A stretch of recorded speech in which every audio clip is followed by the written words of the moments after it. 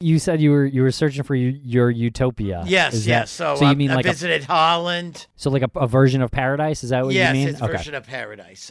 So I went to Holland and Denmark, and I didn't find it. I did find it a little bit in Corfu, on that island outside of Greece. Oh, really? Okay. For an obvious reason. I got laid.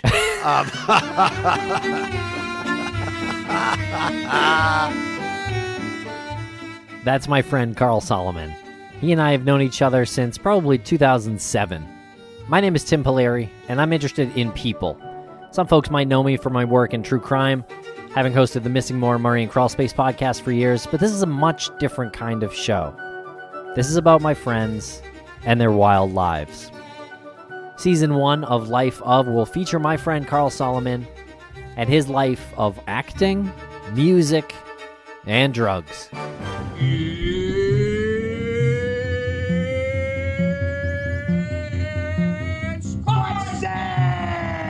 What you're listening to is some audio from the TV show Tropical Cocktails from Adult Swim that aired in 2019 that Carl Solomon has a good role in. Shout out to the creators Jim Hosking and Toby Harvard. So we're watching Carl's show Tropical Cocktails, and this is episode 10, Sports Day, and this is the one that you wanted to show me. I hadn't seen this one yet. Yes. It's one of my favorites. Because I got everybody into a sing-song mood, as you would call it. So that happened in real life? Yes. Oh, here it is. Here's my song. Okay. Hey, it's Sports Day. Ahoo and a hey, it's Sports Day. Ahoo and a hey, it's Sports Day. After the first part of this interview, me and Carl actually went outside to the parking lot and smoked a little weed. On the way back in, Carl was singing this, Ahoo and a Hey, it's Sports Day, right past the building owner, who was very confused at what this shaggy man was doing with me. Carl's wearing a bright pink t-shirt with a picture of himself on it, and we undoubtedly reeked like marijuana. Oh my God, Carl. So with the repetitive stuff like that, like Jim will just tell you, just keep going until I say stop. Yes. I love it. I think this stuff is brilliant, and I love the style. I love it. Yes, and we're hoping, if our listeners, will give Adult Swim a call, either by text or phone, and saying, you want season 2. We want season 2. We want season 2. Yes, we do want season 2, but let's go back in time to hear more about Carl's early days. Let's go back all the way to San Francisco in 1977. Okay, yes. When you were living there with your friend, and this is still before acting. Yes, I hadn't decided to become an actor yet. So when did that happen? Okay, 77. So basically, 77 and 78, it was the only thing that would motivate me in life was, and it still is, but not as much, the Grateful Dead. Right. And then it was, I decided, I got a passport in 1978. And it was my Europe and Israel trip. Oh, okay. Yes. Right. And that's how it leading on to how I wound up with the acting career. Yes. I was still looking for utopia and visiting, as the Grateful Dead say, sometimes we live in our part of our own. Sometimes we visit your country and live in your home. But so you said you were searching for your utopia. Yes. So you mean I visited Holland. So like a version of paradise? Is that what you mean? Yes, it's a version of paradise. So I went to Holland and Denmark, and I didn't find it. I did find it a little bit in Corfu, on that island outside of Greece. Oh, really? Okay. For an obvious reason. I got laid.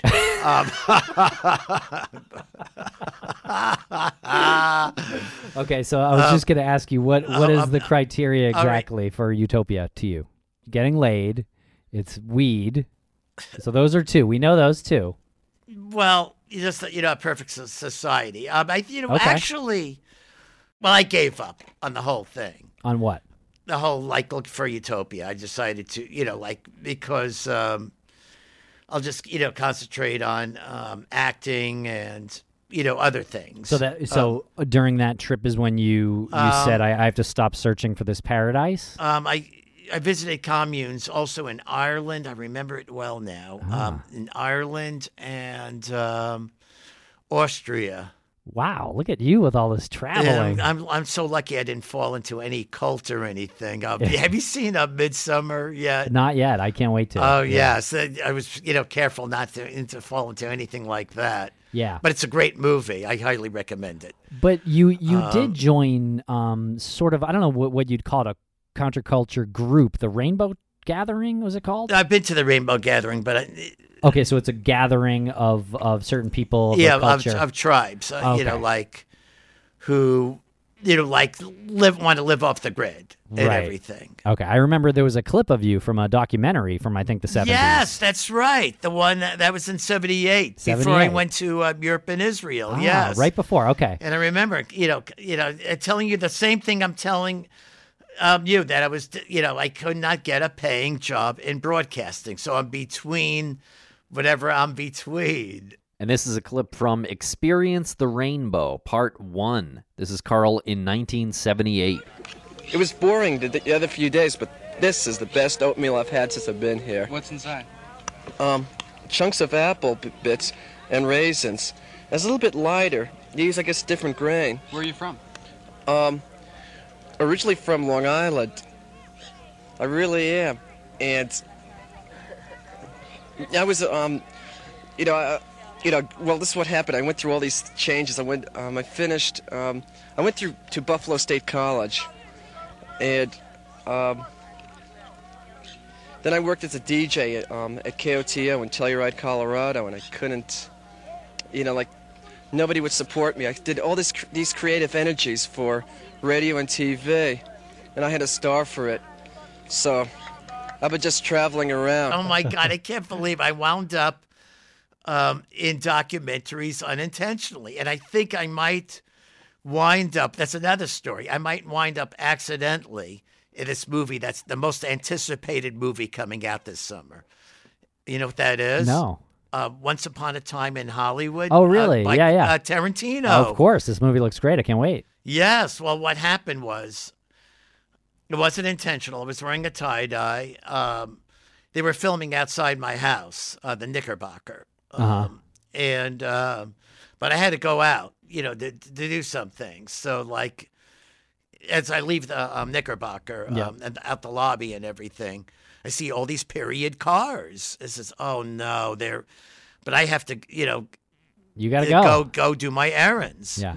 And so the thing is, I heard somebody say, oh, he's wearing a tie-dye, just, film him. So, Okay, that makes sense. So I have to wait to see it when it comes out. Cool. So it was an unintentional being in that movie. So, but at some point around 1980 is when you decided that you wanted to pursue acting. Yes. I wound up going to Israel. Uh-huh. The problem with the whole overseas adventure, I was broke. Mm-hmm. And even though I was, going, getting Social Security, somebody, had, pinched my checks. And of course, how did you my do that? parents refused to help me out. How did you? But I didn't ask. So, Well, what did you do? How did you get to so many different countries in Europe without any money? it's embarrassing. Why? Oh, I would never do that, anymore. Like spare changing and shit Oh, like yeah, that. yeah. Okay. It was really. Yeah. But the thing is, I mean, Hey, it's a hell of an experience, right? yeah. So I get in Israel. They didn't, not like Canada. They didn't ask me how much money I had. Yeah. So I get into Israel, and briefly, I was in a before I did the Moshav and Kibbutz thing. While I was in Tel Aviv, this is how it happened. Okay. I was approached by one of the producers, George Eckstein, in a cafe or a bar. I was asked, how would you like to play a Roman soldier for 3 months? I said, fine. And the rest was history. Okay. Yes, that's how it all began. Okay. It was Masada. So you were offered like a background role, was it? Yes, In, yes. And the thing is, a picture of it was you have a picture? when I visited my mom. There was I took a picture. Oh, here it is. Yay, I found it. And here's a photograph of Carl in Roman soldier outfit. He looks young and very skinny. My first role in the movies.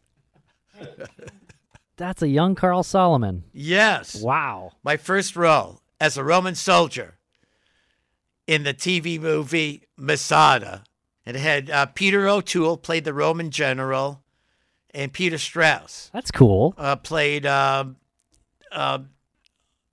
revolutionary who led the revolt Okay. on top of the plateau, known as Masada. And it was an 8-hour movie told in 4 days, done by Boris Sagal, who happens to be the father of Katie Sagal of Married with Peggy Children. Bundy. Yeah. Yes. Okay, so during the filming, you enjoy yourself. Yes, I had a good time. It was like really hot. It was really uncomfortable in that Roman soldier costume. Well, that's what the money's for, right? Yes. It was. It came out to $15 a day. Okay, which and they fed us. Not bad back then, I guess, right? I mean, what's that equivalent today? Like $100? I don't know. Okay, and you enjoy yourself to the point where you looked yes, around. I love doing this. You looked around. You said, "I fit in here. I can do this job. Yes. This is something I want to do. Yes. I enjoy it. It was because I had failed. Yeah. As in the broadcasting business, there was no pay, and even my brother, who did broadcasting, realized, like it only pays minimum wage if you do get paid. And it's the salespeople. They're the ones that make the bucks in the radio industry. So after the shoot in Tel Aviv, you had a little bit of money, and you were wanting to get into more motion pictures and TV shows. The thing was, this is really embarrassing. I had to borrow from the American Embassy. Oh, wow. I just paid it back a couple of years ago. My parents wouldn't lend me wouldn't send me anybody to get back. I was stuck. Let me interrupt by saying, Yolanda Verhul, who I boinked. Where are you? I can't find you on Facebook. Call me, Yolanda. Call me. What? That's one of the highlights of my trip to Europe and Israel. Okay, so this is a friend that you met in yes, Israel. on Corfu. On Corfu? What's that mean? That's an island, Corfu. Okay. Island so this was of Utopia. Greece. Okay, her name was Yolanda. Yolanda Verhul. I should have contacted her before. She's the one that got away. The one that got away. Oh, my wow. fault. My bad. Why? What? What happened? I never contacted her when she gave me her number and everything. But you left. But I left. Yeah. So why'd you leave her then? I guess. Oh, because it was just like temporary. Yeah. You weren't staying there for very long. You were moving. No. Yeah. She was on vacation. She actually had a 9-to-5 job. And the thing is, where did she What live? is really Rotterdam? That's in okay. Holland. Okay. Gotcha. Yes. And but the thing is, what makes working in the continental Europe as opposed to the UK, the continental Europe, and even the people that work in McDonald's, everybody gets a 6-week paid vacation. It's a wonderful thing. So you run into people vacationing all the time. Yeah. Yes. So that So anyway, you happened to meet up with women and people that were ready to have a good time. Yes, okay, exactly. All right. Yes. So it was a good place to live for a while, temporarily. Yes, it was. I had some good times. Yeah. But it's it's not fun, when you're broke. Oh yeah. So the embassy, they loan people money? Yes. They did that? Back at that time. Wow, that seems pretty cool. Yeah. Okay, so how much money did they loan you? It was $661. Wow. To fly one way to fly back. Oh, I see. Okay. Yeah, I just needed the plane money. Okay. And then you got back to the States, and what did you do then? The Grateful Dead. I think Folsom Field, Boulder, Colorado was my first shows back. Okay, so you went right to Colorado? Yeah, I resumed Life. going to Dead shows.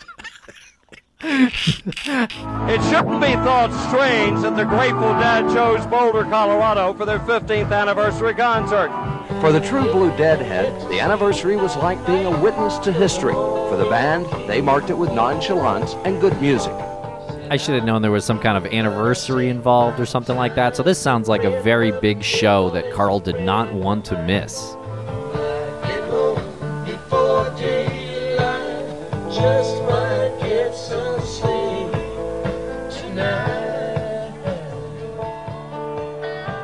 All right, so no, it's Folsom Field, Okay. Boulder, Colorado. I meet up with Richie, the person that originally got me on SSI. Okay. I went back to join the SSI club. Okay, great. After that. And so you were touring again with the Dead and seeing a bunch of shows. The summer of 1980, after a few Dead shows, I resumed pursuing acting. Okay. Unfortunately, there was an actor strike in 1980. I picked the wrong time to do it. And so from 80 to 84, I pursued acting based on the fun and the fact that I found my niche at what I wanted to do just by portraying a Roman soldier in the miniseries Masada. Are you seen in the movie? Yes. You'd have to pick yourself out. I'd have to pick myself out. Do you remember when it aired and watching it and being excited? Yes. I watched it at a laundromat. I got them to put it on. A laundromat called the Sparkle Laundromat in Missoula, Montana. Yes, I remember it well. Wow. Did you have friends there? And did you say, that's me? I just had a place to stay. Yes, that's me. I recognized it. 1980 to 1985. Yep. You pursued acting. I pursued acting. I got a few principal roles. Okay. And one of principal. the highlights, speaking part. Okay, that's what principal is very featured. Yep. Where even if the dialogue is saying, who, and I must have told you about this before. I don't think This is so. like one of the best roles I had. Oh, let me hear Well, it. all right. First of all, are you familiar with Ken Russell's work? It doesn't sound familiar. Tommy. There was a movie called Tommy okay. based on the rock opera Sure. by The Who. Yeah. The same director, Ken Russell. He's from the UK. I made a movie called Crimes of Passion. Uh-huh. It had Kathleen Russell, and it had Norman Bates, Anthony Perkins. Okay. As the guy that's stalking her. Oh, wow. That poor guy is always typecast. He's always playing mentals. But anyway, okay, in the opening did I tell you about this before? I don't remember this. Okay, in the opening 5 minutes of that film, there was 4 people in a peep show. The last one being Anthony Perkins, and there's 3 others, or it might have been 5. Okay. And Kathleen Turner is performing a sex act with a dildo shaped of the Statue of Liberty. Okay. As she's sticking it in. Okay. And Thank you. they were all they were all really excited about it. Okay. And then so I had so I'll do what I was doing. At this time, give me a napkin. It's a prop. Here, you can use this. Okay, well, let's pretend this is a napkin. You see, they added it in the post. But the thing was, basically... Yeah. So you were jerking off. Yes! Yes! You wanted to hear me say it. Yes! Yes! And I'm going,